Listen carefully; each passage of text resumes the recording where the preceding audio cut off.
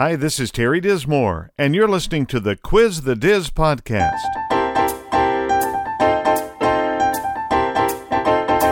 Terry brings years of experience in consulting, management, leadership, and life. In this podcast, Terry answers questions about these topics, bringing wisdom from a kingdom perspective. Our website is quizthediz.com. Now here's the Diz. Well, let me ask you this question. Do you like conflict? I mean, think about how much conflict we've been through in this country lately. A lot, right? There's conflict over the election, conflict over the weather, conflict over, you name it, there's conflict over things. People will argue about anything, and with the anonymity that comes with being on Facebook and Twitter and Instagram and other places, it's kind of easy to hide. Now, it's not impossible to find out who somebody is, but it's kind of easy to hide, and you can be somebody in your basement that you wouldn't be in public. Well, we're losing quickly the ability to have good conflict. Yeah, I said that. There is good to be had in conflict. As a matter of fact, it's bad to never be in conflict. Now, you may think to yourself, well, how could that be bad to never be in conflict? If you don't come up against somebody else's personal space or their business space or their whatever space, if you're never in conflict, it means you're kind of small. You have no influence on anybody else. You're going to come into conflict. So how you handle that is what I want to talk about today. So we're going to talk about it in a business sense, we'll talk about it in a personal sense, and so on. But recently I was reading a book by Stephen K. Scott called The Richest Man Who Ever Lived, and it's a really good book about the wisdom of Solomon. And in it, he writes a note from his friend Gary Smalley called Gary Smalley's Rules of Engagement. Now, Gary Smalley is a counselor. He's written tons of books, and you can find him on the internet, but it's absolutely wonderful rules of engagement. So let's think about this. What are the do's and the don'ts of constructive conflict? Well, here we go. First of all, don't bury the problem or the pain it's causing you.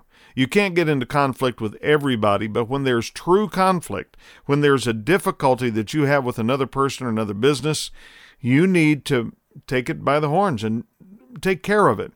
For instance, there have been times that my wife and I have disagreed about something. So the best thing for us to do is bury it and just be angry, right? Just hold that inside and let it fester until it blows up and I'm jumping up and down in the dining room. This has actually happened, okay? And here's the problem with that.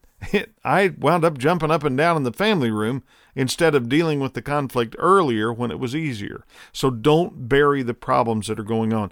Let's say that you have a conflict with somebody at work. Well, the problem that you have if you bury something at work is that it's going to affect your work. It's going to affect your output. It's going to affect your relationship with people nearby.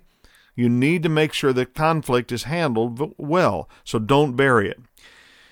Second, don't let a confrontation degenerate into an attack on the other person's character. Now, we see this all the time on Facebook, that, well, because you disagree with me, you're an idiot. Well, no. If you disagree with me, I may think you're wrong, but it doesn't make you an idiot. You see that played out a lot in the political conflict today. Well, the other side is an idiot. Well, they don't think so.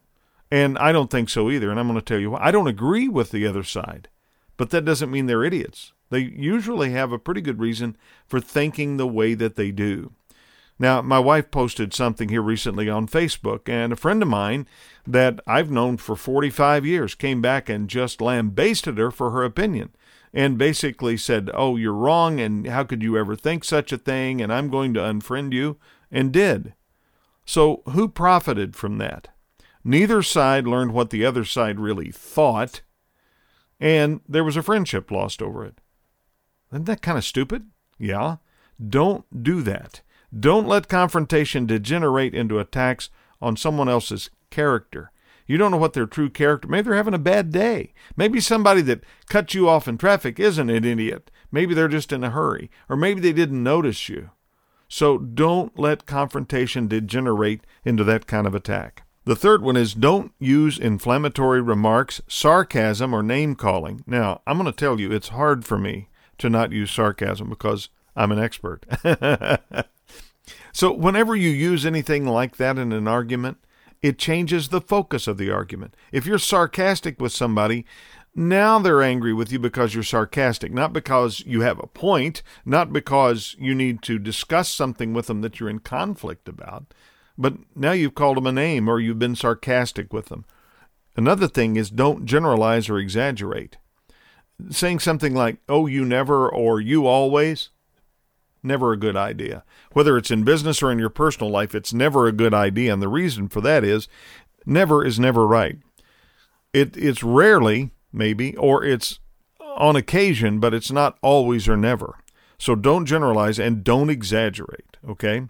Another idea here that comes from Gary Smalley's Rules of Conflict. Don't enter a conflict with condescension or the attitude of a know-it-all.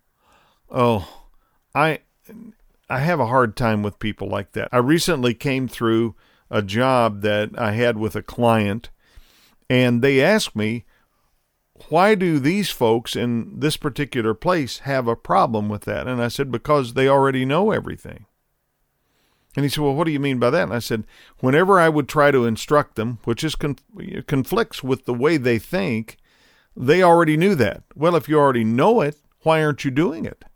Well, the reason is they didn't already know it, but they didn't want to look stupid. I wasn't trying to make anybody look stupid. I was trying to say, hey, this is wrong and this is the way to do it. Well, I already knew that. Okay, then do it. Another one, don't let the conflict broaden to other issues. Now, this happens in marriages a lot, where one side or the other will dredge something up that happened 15 years ago on a Tuesday. Well, I forgot all about it, or my wife forgot all about it, but I've got it packed in my mind. Now, let me tell you what this is indicative of. This is indicative of somebody that has spent a long time harboring things. When you hold something in, when you hold a grudge, the only person doing any labor at all, holding anything, is you. That's the only person. Yeah, I've got people right now that have no idea they harmed me years ago. Well, I don't really have any idea they harmed me years ago either, because I let go of it a long time ago. It's like, whatever. And I don't mean that in a sarcastic way. It's just if you hold on to a grudge, you're taking something and holding on to something that the other person probably doesn't even know they did. And when somebody doesn't know they've done something, the person that's wrong about it is the one that hasn't gone to them and gone, I need to talk to you about something, and tried to resolve it at that point. So don't let the conflict broaden to other issues. Stick to the point. Never use ultimatums or threats. Oh, I hate those. Well, if you don't do this, then I'll do that. Now, I had a rule when I was running a radio station that if you threatened to quit, I accepted your resignation. I think it's a wise rule. And it cost me a couple of times, too, because they were good people. Well, if you don't do this, I'm going to quit. And I'm like, well, I accept your resignation. What? Yeah, I accept your resignation. You just said if I don't do what you want me to do, you're going to quit. So I figure you're going to quit because I'm not going to do what you want me to do, and here's why. Don't ever give somebody an ultimatum. It's foolish. First of all, you usually don't have the standing to give that person an ultimatum. And if you think you do, you're about to find out that you don't. Finally, don't use disrespectful body language or demeaning nonverbal communication, like rolling your eyes or going, duh, or something like that. I can't tell you how demeaning that is. I've had it happen to me. Not lately, because I'm older. People don't do that a lot to older people, although, I'll get an occasional, way to go, boomer. But the fact of the matter is, typically, I don't get that much anymore, but I did when I was younger. I'd get those duh moments. Now, sometimes I say that to myself, and honestly, you probably shouldn't have that kind of conflict internally either. In other words, don't hold that in. Have that conversation with yourself. I know that may sound a little odd, but it's a good idea. A couple of more things that I want to mention. I said finally a minute ago, but I want to mention them. Here's another one. Don't interrupt. Let them say what they're going to say. As a matter of fact, my wife will tell you that when I'm really angry about something, I'll be completely quiet and I'll listen. And the reason that now, if I'm frustrated, it's a different note, because usually I'm frustrated with myself. But if I'm angry about something, I'll be very, very quiet. She said, when you get quiet, I know that the bomb's about to go off. And usually the bomb isn't anything bad. It's just, I'm not happy and we're going to get this fixed. So I remember one time I had to fire somebody, and they came in with an attitude toward me. Well, you can't fire me. Hey, guess what? I can. But I didn't say that. That would be sarcastic, and I wouldn't have said that. But there's a tape that exists of the firing, and I listened to it one time after it happened, and I could barely hear myself speak. I had a microphone on, and I could barely hear myself speak. That's how angry I was. It's not a good idea to get that angry, but it is a good idea to not interrupt the other person. Be patient with them. Control your tongue. Listen, somebody's got to be in control of the conversation. Well, the only part of the conversation you can absolutely be in control of is your side of the conversation. So don't interrupt and don't raise your voice. Now, I've been known to raise my voice. As a matter of fact, one time I was working with a company, and they called me and they said, we have a complaint that when you raise your voice, it changes the mood in the room. I'm like, well, that's kind of what I mean for it to do, because typically when I raise my voice, it's because people aren't paying attention. They're not listening, or they're making up their own minds about things when I have something that I want to say as a leader. So I don't yell at people, but I will raise my voice and get a little sterner. And a lot of people don't like that, especially in Christian circles. I mean, you got to be nice all the time, right? Finally, never walk away or withdraw, or don't hang up the conversation. Don't hang up the phone in the middle of a conversation. That's kind of bad too when you're in the middle of a conflict conversation and your cell phone drops out. That's happened to me and my wife when we've been in the middle of a conversation that's not comfortable, and the cell phone drops out. Those are some things to not do when you have conflict. You should be having conflict. These are Gary Smalley's rules of engagement. I think they're really good. Let me tell them to you again, and then next week we're going to do the do's. Okay, so first of all, don't bury the problem or the pain it's causing you. Don't let confrontation degenerate into an attack on the other person's character. Don't use inflammatory remarks, sarcasm, or name-calling. Don't generalize or exaggerate. Don't enter into a conflict with condescension or the attitude of a know-it-all. Don't let the conflict broaden to other issues. Never use ultimatums or threats. Don't be disrespectful in body language or nonverbal communication.